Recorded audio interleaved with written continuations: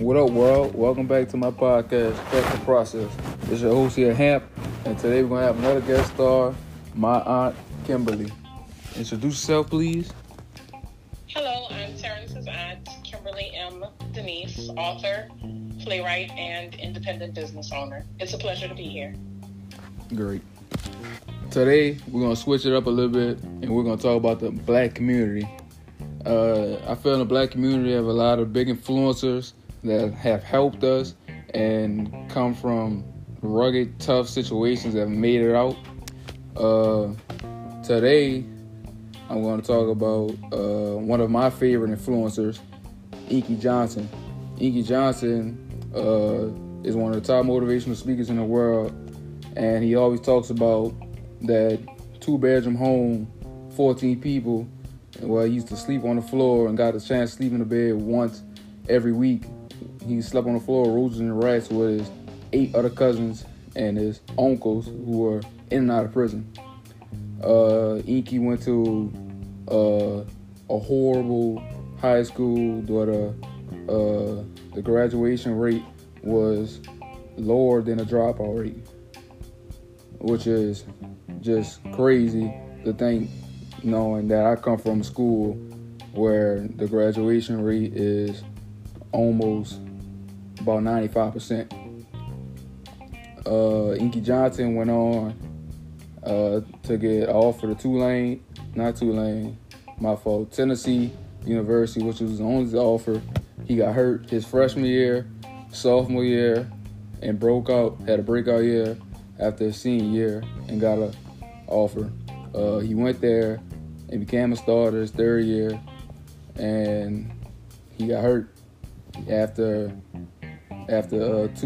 two games, after being told that he was about to get drafted, be a first-round draft pick, and his career was ended. But that didn't stop him. His faith was strong, and he kept going, and he became one of the top motivational speakers in the world.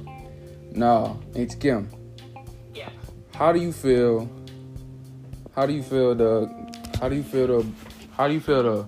the government?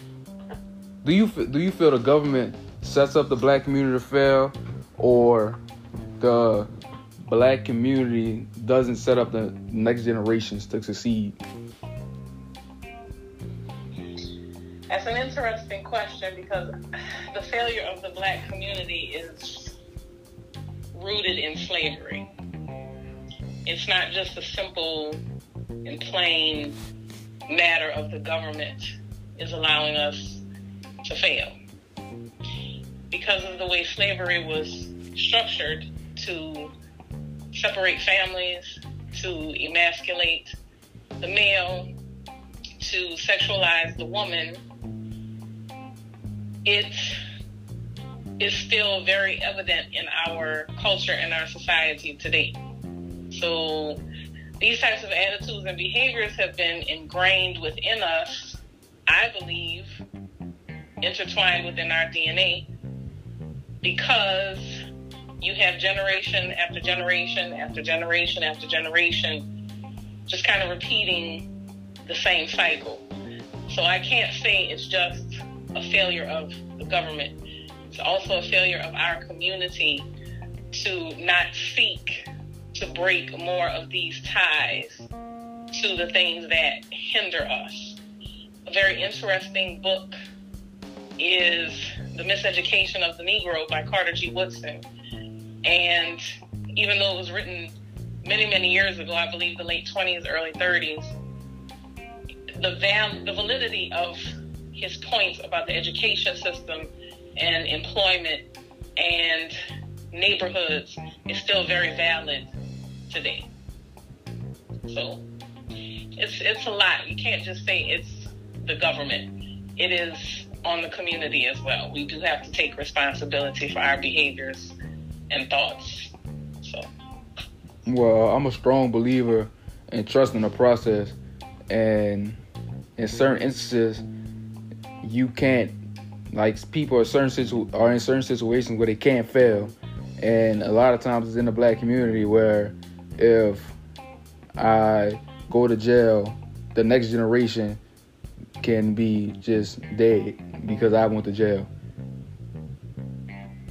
Because I feel sometimes you're in a situation where you could, if I was to make it to the league, I could set up my next 2 generations, but if I went to jail, I'm failing the next 2 generations.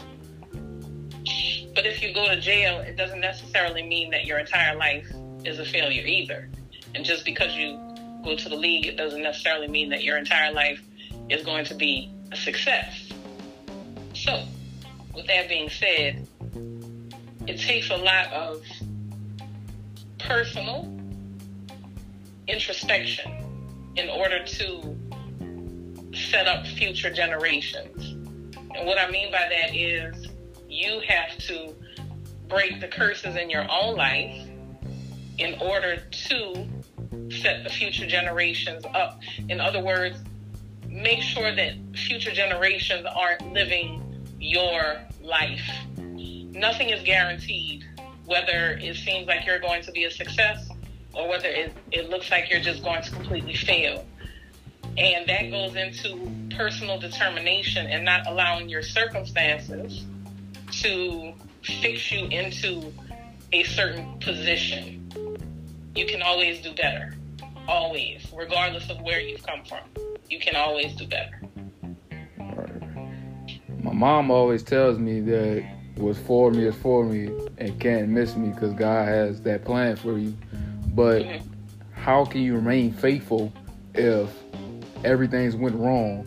If I was born into a predicament where single parent home, I'm not eating every night, I'm sleeping on the floor, roaches and rats, and I'm in and out of prison, how do you remain faithful and know God has a plan for you? Well, that's all part of the plan itself. And again, we cannot believe that everything is going to be hunky-dory and peaches and cream in life. The fact of the matter is struggle builds character. Struggle builds personality. Struggle builds a certain type of humbleness. If you notice people who really don't have struggle in their life, they just kind of float on through, they really don't have any substance. And it's not to insult anyone, it's just the honest truth. So while I've had my own struggles, trust me, I understand that it's hard to say, well, God, you have this for me, and I know eventually it's going to come. That's very difficult, but it's not realistic to always want to be in a positive state of mind. It's okay to be negative sometimes. It's okay to feel like, oh my God, this is never going to happen. That's okay. And I think that's something important that we need to realize too, that you're not going to be happy 100% of the time. You are not going to believe in yourself 100% of the time. You are not going to believe that you have this bright future 100% of the time, because things that can go wrong will. The important factor is not staying there. You have to pull yourself out of that. But it's a good thing to acknowledge and feel, but then you move forward. You can't completely ignore it. It's a balance. Sometimes a difficult one, but it's a balance. Why has God chosen us to be oppressed? Why not the whites? Why the whites don't have to go through anything the black people have to go through?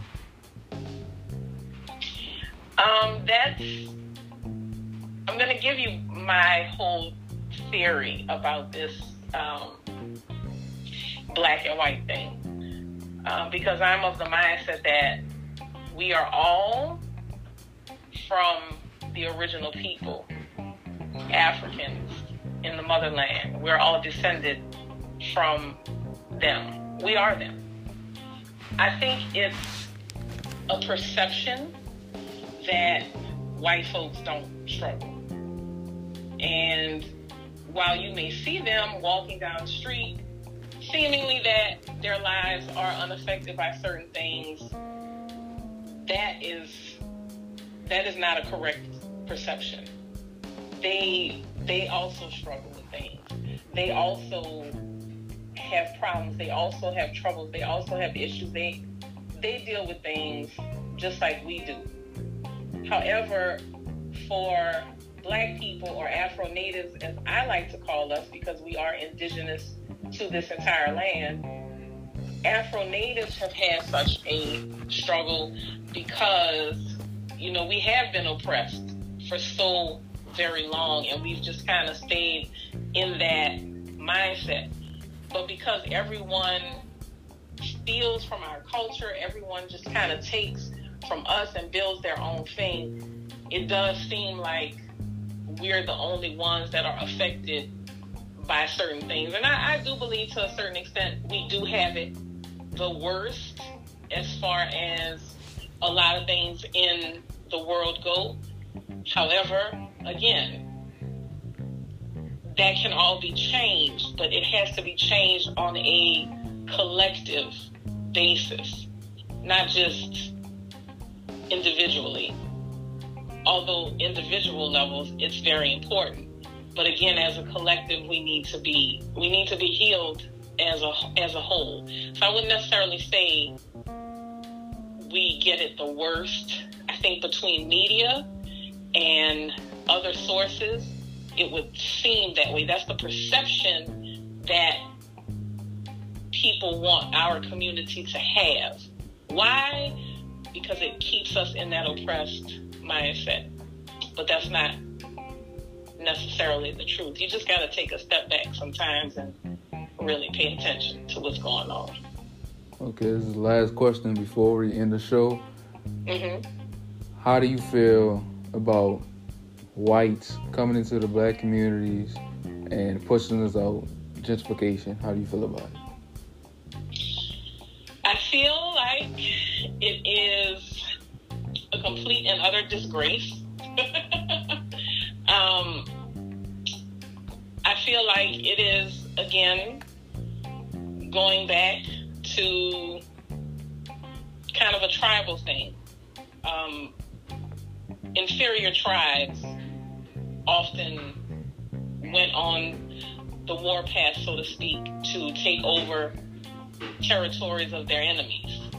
And I know it seems so outrageous to some, but again, I feel like the Caucasian community, they do a lot to try to prove their level of importance and their wealth and their ability to get things, done and moving and quote unquote change. This is change for the better kind of thing. And that's not necessarily true. But again, we are, and I'm talking about the Afro-Native community, we are so